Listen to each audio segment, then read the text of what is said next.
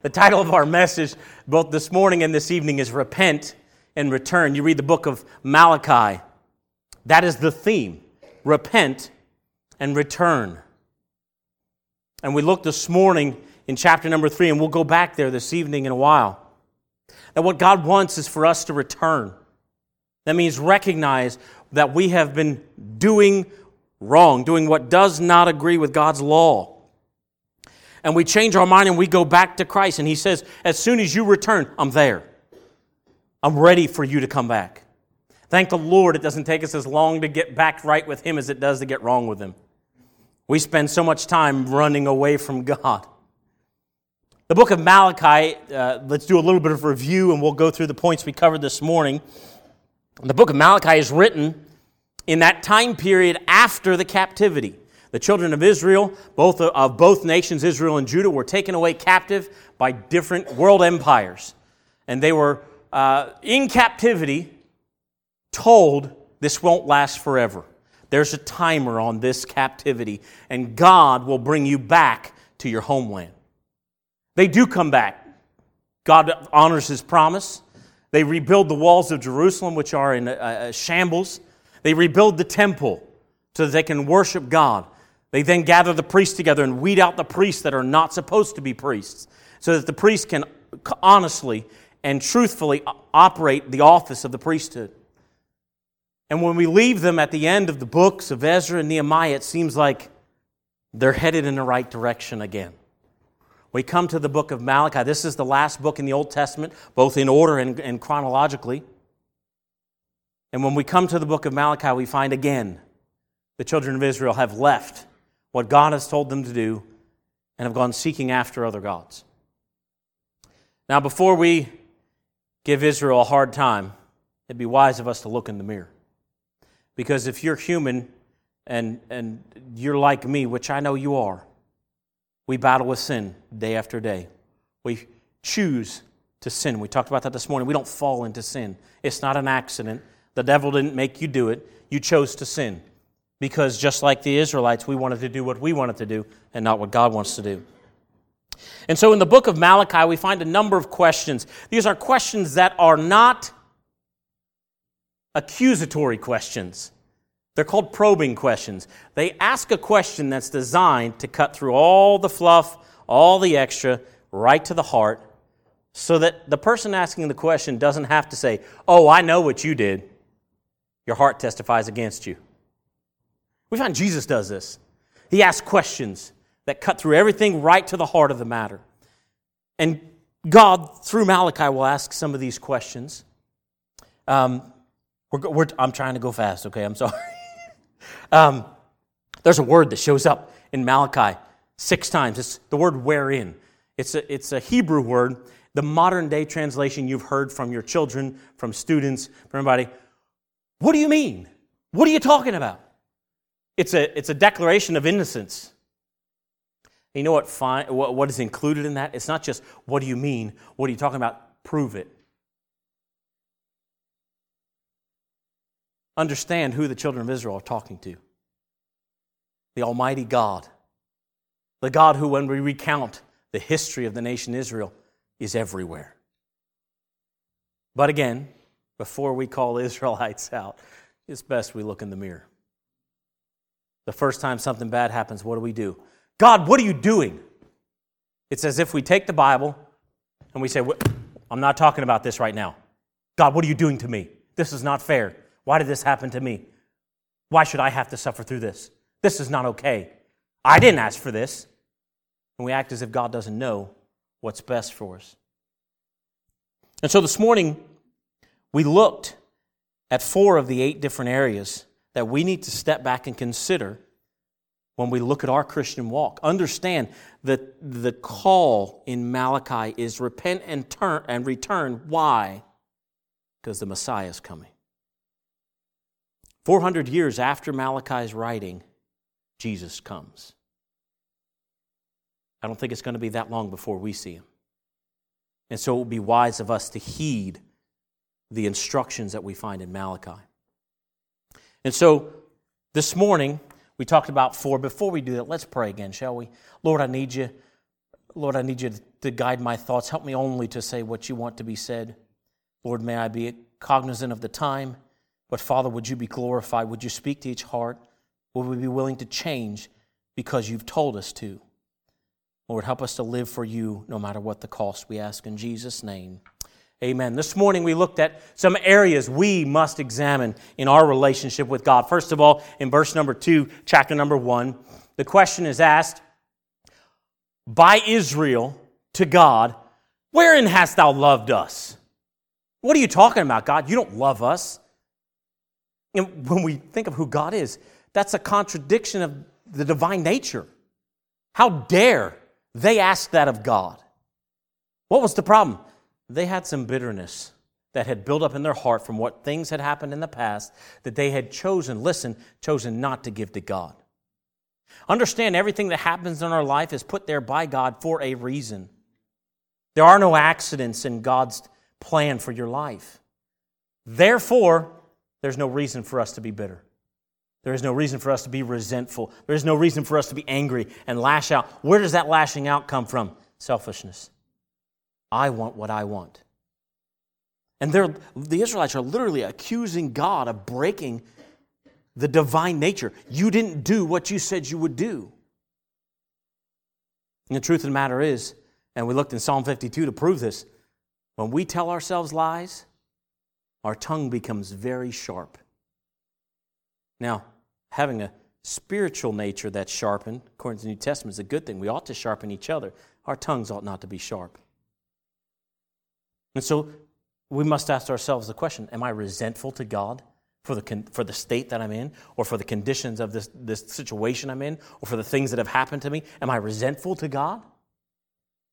Then in verse number 6, am I being rude to God? In verse number 6, Jehovah, through Malachi, asks the question, if a son has a father, he's supposed to honor him. Where's my honor? If there's a servant to his master, he's supposed to exhibit fear, a reverence. Where's my reverence? You've chosen not to do this. And what do they say? Wherein have we despised thy name? What are you talking about? We still call you Jehovah, but Jehovah had lost meaning to them. You see, when we refuse to recognize God's kingship, we call him the boss, but we don't act like he's the boss. You go to Luke chapter 6. Why call you me Lord, Lord, and do not the things which I say? Why are you saying, you're the boss, you're the boss, you're the boss? I'm not doing what you tell me to do. We have to look inside. Am I being that person to God? Now again, I said this morning, the first answer that comes to mind may not be the right one, because it definitely wasn't the right one for the Israelites every time. And so it's wise of us to seek into our own soul, ask God for wisdom and for light. You ought to ask God, Lord, is there anything maybe that I don't know, or that I've forgotten, or that I've glossed over, that you want me to change, or that I've done against you? We ought not to be rude to the holy God of heaven. And then verse number 7, the Israelites say, wherein have we polluted thee? In the nation of Israel, every offering to God must be pure. If you had a pure lamb, that was the one you protected in order to sacrifice it to God, because God demanded a lamb without blemish and without spot. And yet we read the rest of chapter 1, what are the Israelites doing? They have a nice lamb. We're keeping that one. God, you can have the broken one, the one that has a scar, the one that maybe had a broken leg. You can have that one. Why? Because they didn't care about what the rules said. They were just doing church. We are so guilty of this. And I know who we're talking to tonight. This is the Sunday night crowd. I know that. But we can come to church because we're supposed to. We mentioned this morning we ought never to lose sight of what the why is. Why do I come to God's house? Do I come? Well, I have to be here. I got to lead the choir. I have to be here. I got a Sunday school class. I have to be here because if I don't, people will look sideways at me and say, oh, a sinner, he's slacking off in church. when I get into the habit of formal Christianity, I've lost the power of God. I've lost it. And my life is not what it ought to be.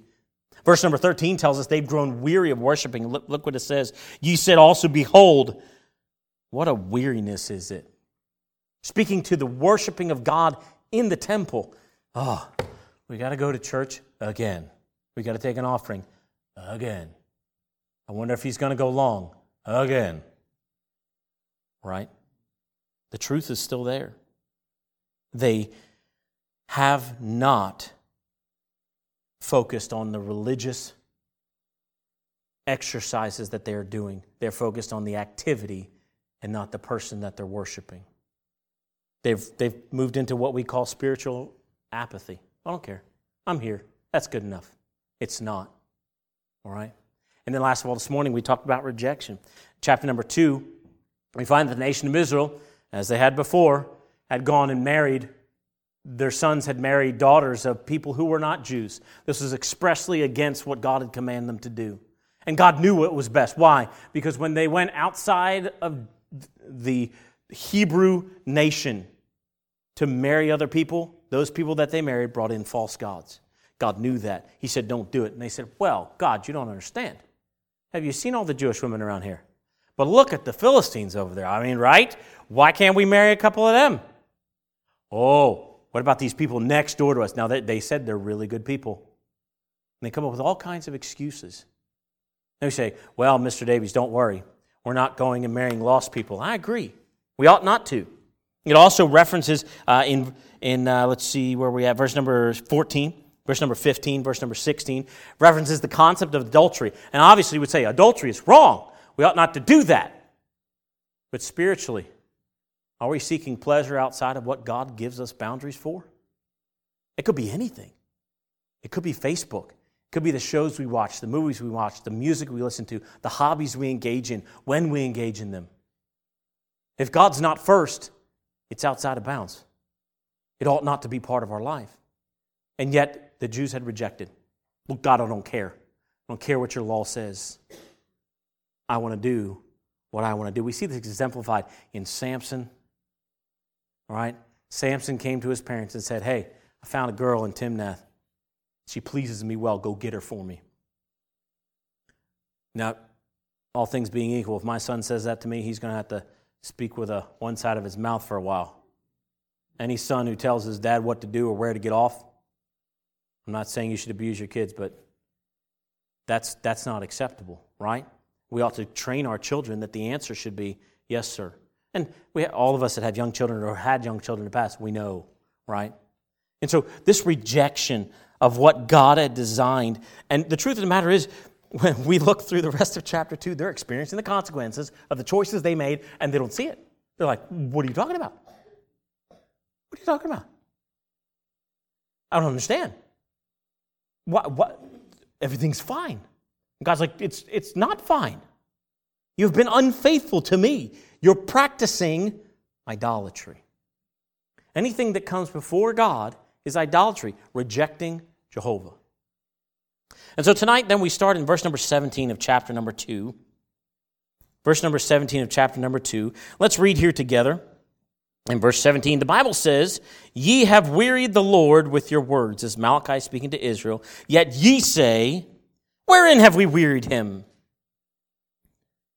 When ye say, every one that doeth evil is good in the sight of the Lord, and he delighteth in them, or where is the God of judgment? We find here that one of the areas we need to consider in our life is, have we become revisionists? You say, what's that mean? You understand there are revisions of books, right? They write a book and then they'll find mistakes or find new material or find new evidence and they'll rewrite them. It's called a revision, all right? What had the children of Israel done? Well, is that really, God didn't really mean it that way. You know, God says that you shouldn't steal from people, but if you see somebody drop something, they didn't know they dropped it, and so if it then comes into your possession, you didn't steal it, it just ended up in your hand. It's okay. Or we say, murder is wrong, but some people change. Or maybe we'll say, well, it's okay if you skip church. We understand that you need some me time. Don't revise what God's Word says. God's Word gives us specific instructions that are to be adhered to. Why? Because He said so. And the truth of the matter is, as we look at this idea of revisionists, the children of Israel were practicing false moral beliefs, false spiritual beliefs. Why? They don't see God dropping the hammer on anybody. They're obviously not paying attention. They have come out of captivity. Why were we in captivity? Because we did wrong. God judged us as a nation. But we're not in captivity right now. God's not judging us. I've been living this way for 20 years, and God hasn't killed me yet. What's the problem? I've been doing this all my life. Is it really that big of a deal? These are things we say to ourselves, aren't they? The Bible tells us that the truth is what we ought to live by. What else do we say? God loves everyone, no matter who they are. One of the things we have to be careful to when we give the gospel to people, our goal is not just to get them to pray. They need to understand that they are a sinner and that Christ is the Savior and that they have to repent from their sins in order to be saved. You can't just say, well, I'm going to get saved and keep doing what I'm doing. That's not Bible. You say, but I don't want to be controversial. I don't know what they're in, and God can work that out afterwards. We say, okay, well, all you have to do to get to heaven, just pray this prayer. That's not Bible. And yet we fall into that trap, don't we? Say, well, it's easier, right? Or maybe, here you go, personal example. You don't have to be offended because this is me, okay? We're supposed to give the gospel to every creature. So I'll just hand him a tract out the window. Close enough. I gave him the gospels on the back. I gave him the gospel. And is that enough? No, it's not. Because the truth of the matter is, God says we're supposed to give the gospel to everyone we meet. If I only give the gospel to those people I can drive away from really fast, I missed it. Yep, don't be all pious. Everybody does it. None of us want to stop and talk to people and take time out of our day. Why? Because, we have things to do. But the truth of the matter is, have we revised what God told us to do? Or maybe we say, it's okay for me to watch this TV show because there's only a few cuss words. There's only one bad scene in this movie. There's only a few-ish topics. Or maybe I'm going to listen to this music over here. Why? Because I like it. They don't have any bad words in it. And so it's okay. And the person that sings this, I know, I read on the internet one time that they made a profession of faith. Either He's Lord of our life or He's not. Now, I'm not just preaching to you, I'm preaching to me. Because it's so easy for us to get distracted. And to go, is it really that big a deal? It is. If our Savior died for your sin and for my sin, it's that big of a deal. Are we revisionists? And then look at chapter number 3.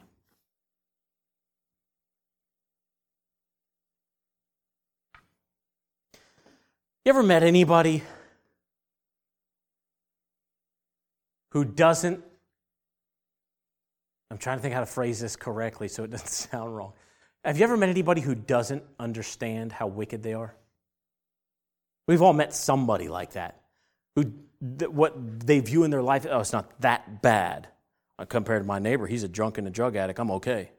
Right? Compared to my friends growing up, I'm still alive, so I must have been doing okay. All these comparison things that we use. Look at verse number 7. Even from the days of your fathers, ye are gone away from mine ordinances and have not kept them. Return unto me, and I will return unto you, saith the Lord of hosts. But ye said, wherein shall we return? What are you talking about, God? We're the same place we were 20 years ago. Really? You mean 20 years ago when we finished the walls and we rebuilt the temple and the priests had been cleansed and the people were worshiping God? You're the same place then as you were now? Well, yeah. Either they're not being honest or they just don't see it. What's the problem? These people, quite honestly, have become rebellious. They're rebellious. God, I don't care what the law is. I don't care what your word says. I'm going to do this because I'm okay with this. When we set ourselves up as the judge of right and wrong, we have taken the power that God only should have. And we say, I know what's best for me. I know what I should do. I know what's right in this situation. Unless God's told you, you're wrong. Why? Because we ought to seek God's face to find wisdom. We ought to seek for Him, as the Bible says, for hidden treasure. And yet, these Israelites in chapter number 3 say, we haven't gone anywhere. God, we're still going to the temple. We're still offering sacrifices. We still keep all the feasts. What else is there? Well, I don't know, maybe a relationship with God. Because, see, we, as Christians today, can get up in the morning, get our Bible out, read our passage for the day, let's close our Bible, pray for a couple minutes, say, Lord, I did what I'm supposed to do. Check. And now I can go about my day. Growing up in college, I worked at a retail facility. And the gentleman, there's 3 or 4 of us that worked. Most of the time, him and I worked together. He's from Jamaica, right? And so, sitting there, middle of the night, unloading trucks, waiting for the next truck to show up, you have dead time. And we'd get talking. And invariably, it'd come around to religious things. You know why? Because his mom was a Baptist preacher in Jamaica. All right, now, okay, issues with that, but he knew his Bible. And so I asked him, I said, how long have you been in America? He said, 4 or 5 years. He said, I love America. I said, I can understand. It's a great country. I said, do you have a church you go to? And he said, no. I said, your mom's a Baptist preacher and you don't go to church? And he said, no, I don't like American churches. I said, really? That's interesting. Why not? He said, I had a problem. I started visiting American churches. And you know what I found out? The same people that I would sit next to in church on Sunday morning and church on Sunday night are the same people I would see in the bar on Monday night. Now, I had some smart aleck responses. What are you doing in the bar? If you weren't in the bar, you wouldn't see him. Doesn't fix the problem. But you know, he's got a point. If we come to church and worship God on Sundays and we say, wow, praise the Lord, amen, what a great Sunday we had. We get in the car tomorrow morning and we crank the rock music on and yell at people going down a highway. We become Pharisees. You say, oh, Mr. Davies, I listen to good music and I don't yell cuss words, but you think them. You know how I know? Because if you didn't get saved real early, they're in there. And they come out when you're on the highway. Trust me, I know. Why? Because have you seen the people driving on the highway? All right? But the truth of the matter is what? We're rebellious where? Where does rebellion begin? In here. And if we're going to be right with God, we got to root out that rebellion. And that means we have to go hunting for it. We have to go hunting for it. The truth of the matter is, the nation of Israel had departed from the law of the Lord for so long, they just didn't see it. They didn't know how bad it was. When we get to that point where God says, why have you strayed away from me? You say, I haven't strayed away from you. Really? Turn over to Proverbs chapter 14. Keep your finger here in Malachi. Look at Proverbs chapter 14.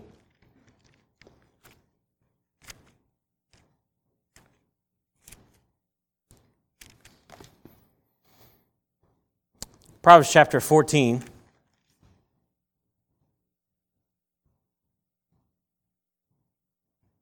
You know this verse.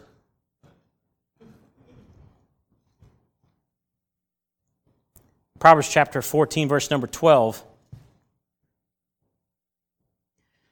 There is a way which seemeth right unto a man, but the end thereof are the ways of death. Look at verse 14.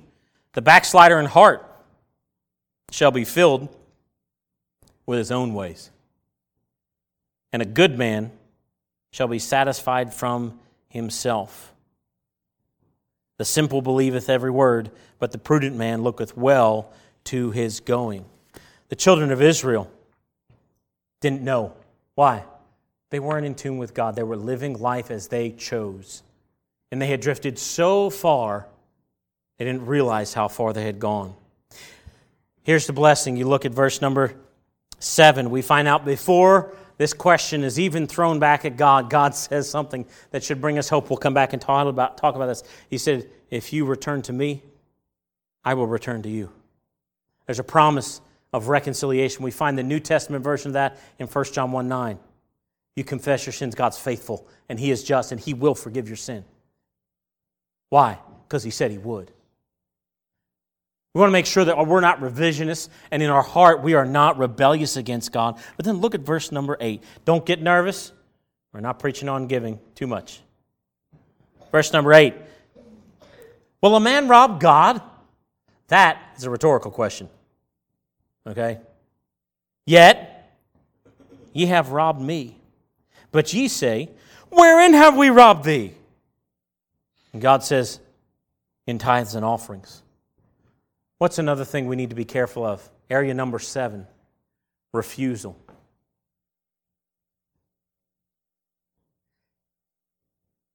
Any Christian who knows their Bible knows God commands us to give.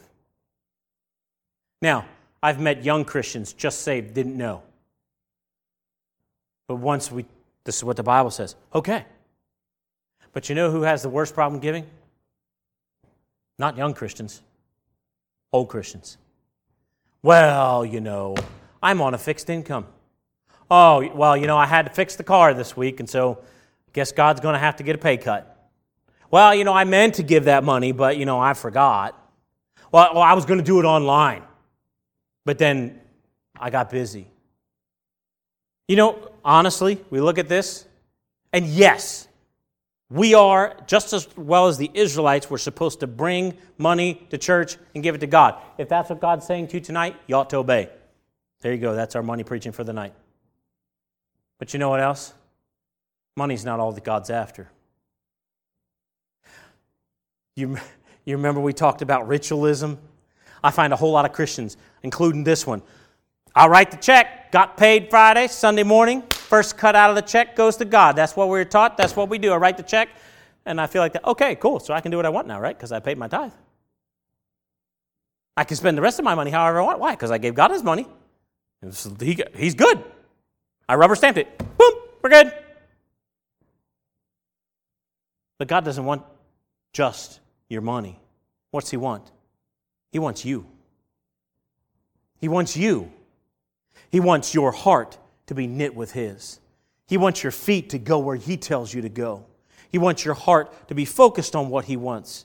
He wants your mouth to sing His praises. He wants your money to spread the gospel, but you have to spread the gospel too. You see, this giving is not just about money. Look at verse number 10. It says, bring ye all the tithes into the storehouse. And I said, well, bring all the money in, boys. Everybody came to church this morning. I hope you have God's money. Put it in the offering plate. Here we go. All right? No. It says, bring all the tithes into the storehouse. Don't miss this. What do you have to do to bring your money to church? Don't think too hard. You have to be here. You can't show up before Sunday school, drop your money in the offering, and run. Okay? You have to be here. It's not just about the money. God wants you. God wants you to be involved. God wants you to be active. God wants you to know why you do what you do for Him. But a lot of times, you know what, God? No. You see, you would say no to God. Don't look at me like that. You do too. Now, we wouldn't say it out loud, right? Because that's no. But in our heart, every one of us has that little 3-year-old toddler that stomps his foot and says, no! And God says, what? I'm sorry, I didn't mean it. And then we just do what we want. The truth of the matter is, when we refuse to obey clear commands from God, that leads us directly away from God. It's obedience or distance. See, God demands that we give of ourselves, not just financially, but physically, emotionally, and spiritually. We ought to pour into not just the people around us, but those that we don't know. Our faithful obedience returns again to us in many forms. Ecclesiastes chapter 11, verse number 1 says, cast your bread upon the waters, and it shall return after many days. What's it saying? Go get your loaf of bread, chuck it in the stream, we'll see what happens. No. God's talking about generosity. Generosity is always repaid by God. There ought never to be a time where Christians are like, well, I don't really think what they're doing is right, so I'm not going. I did some research on him, and did you know that he believes that the King James Bible is okay, but it's not great? So I'm not giving him any money. He's a missionary. God put it on your heart. You going to argue with God? No, I'm not saying that we should just support anybody. We're going to give our money to the Salvation Army and the Red Cross and everybody else. But we ought to give. Why? Because God directs our heart. When God says, hey, that person over there needs me. There's sometimes that we're a blessing to people. We'll never see a dime of it back. But what do? We give because God told us to. We bless that person. Maybe we see a homeless person. I'm not saying you need to take the homeless person down home to your house. All right, feed them a home-cooked meal. All right, that's maybe not a good choice. Okay? But what should we do? We ought to have the compassion that our Savior had and say that person needs Jesus. You say, but I'll be wasting my money if I give them money because they're going to take it and spend it on drugs, spend it on alcohol. That's possible. But is that going to be an excuse to God? Well, God, I didn't give that person you told me to because I knew they were going to spend it on drugs and alcohol. Heard a story this weekend. You ladies that went to the ladies' meeting. A lady who helped out a person who was struggling. Time passes. That person gets saved and starts working with the lady who gave the gospel, whose daughter was struggling with drugs and alcohol. Starts bringing her to church. You say, really, that happens? It really happens. Go ask my wife. She'll tell you the story that she heard this weekend. I can't tell you it all because I only heard it once. Okay. But have we robbed God? Okay, so I can understand, kind of, robbing someone else. Brother Frank's sitting there, his wallet falls out of his pocket, and he comes back to get it after church, and I swipe all the $3 that he has in his wallet, all right? And he comes back and gets it. God knows I stole it. Brother Frank thought, I wonder what happened to those $3. That's not what I'm talking about. I steal from Brother Frank. What's the worst that can happen? Fight me right now, okay, right? You steal from God? Where are you going to run? Not only does he know where you're at, he knows what you did. Case in point, Achan. When we refuse to do what God tells us to do, we always inherit the consequences. And then last of all tonight, verse number 13, a reversal. Verse number 13, chapter number 3, Malachi, your words have been stout against me, saith the Lord. Yet ye say, what have we spoken so much against thee? God answers in verse 14, ye have said, it is vain to serve God. And what profit is it that we have kept his ordinance, and that we have walked mournfully before the Lord of hosts? And now we call the proud happy. Yea, they that work wickedness are set up. Yea, they that tempt God are even delivered. I don't want you to raise your hand. You've thought this. Man, I'm over here doing what God tells me to do.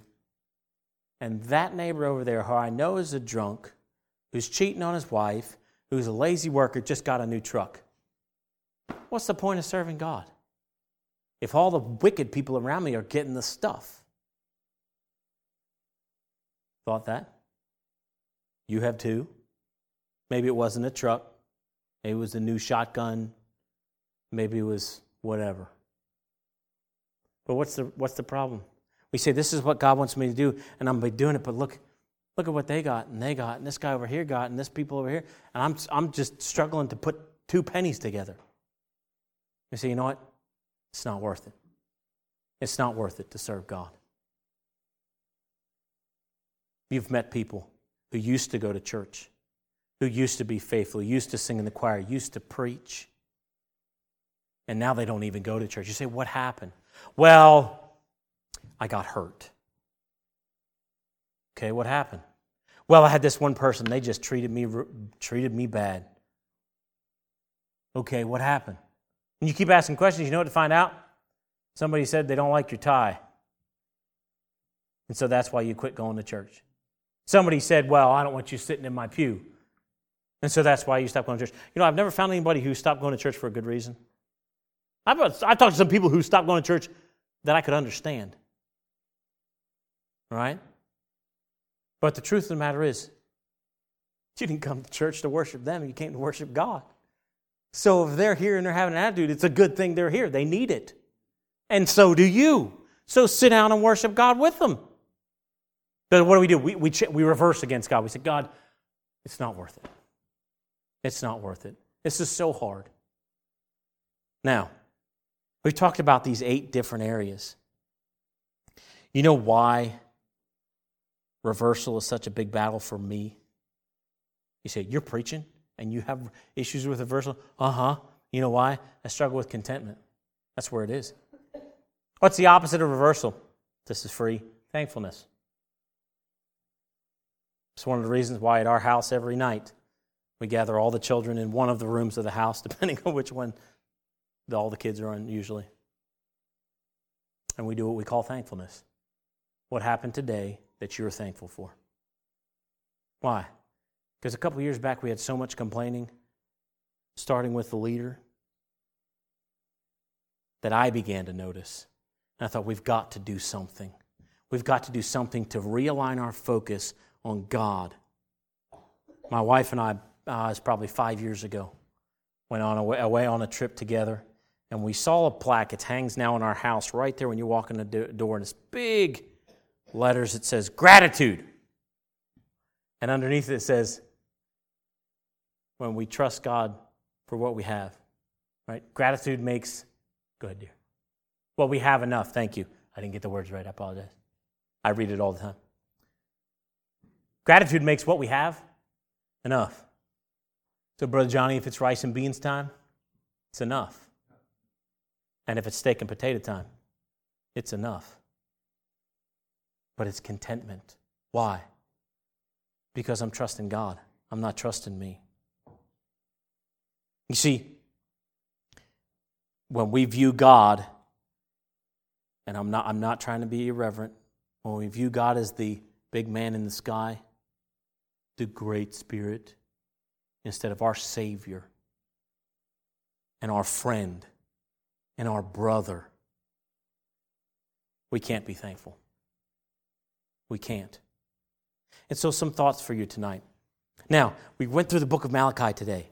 You say, but we didn't cover chapter number 4. I know. That's my favorite chapter. There was no questions in that chapter, so we couldn't talk about it.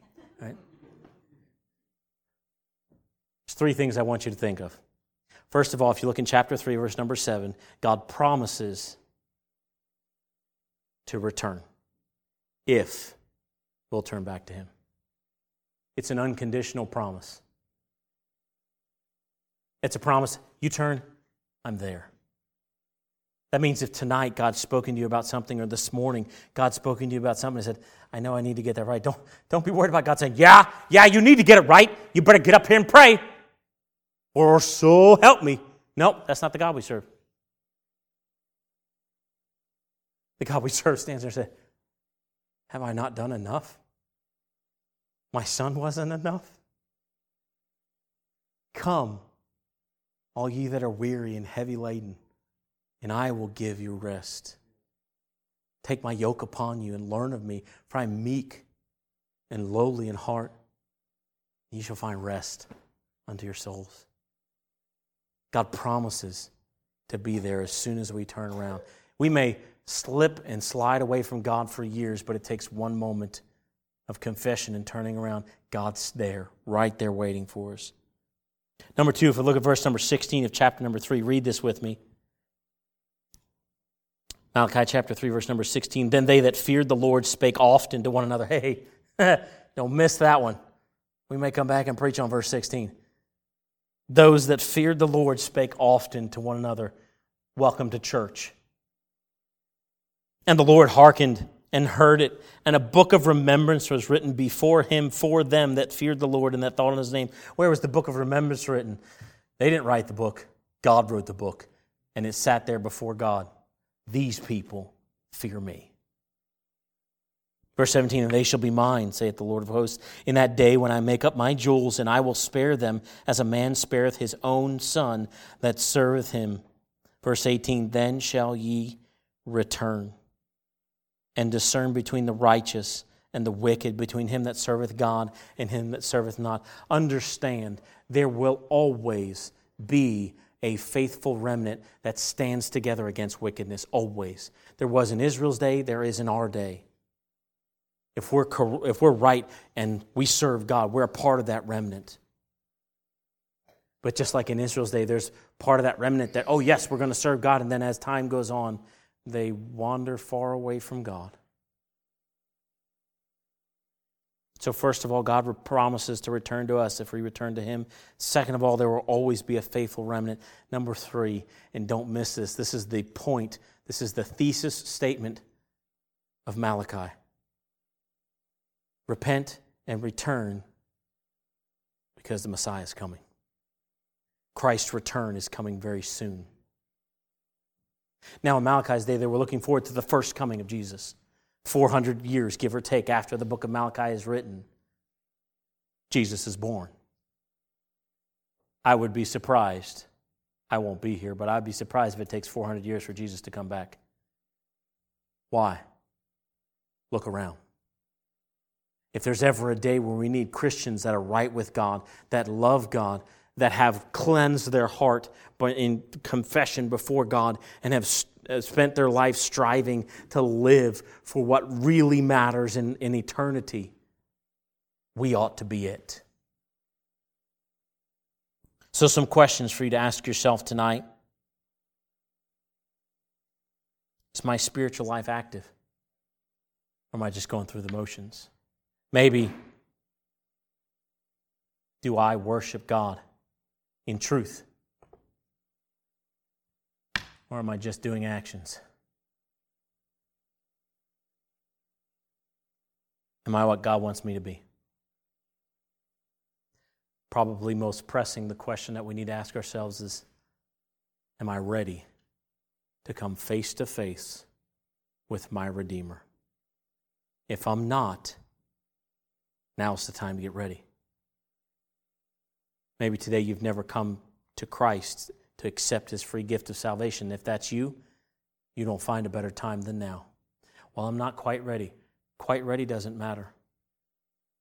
If Jesus died to pay for your sins, then you have a choice today, and it's a yes or no choice. It's not a maybe or wait. The devil's the one who tells us to wait to serve God, wait to accept Him. Today is the day of salvation.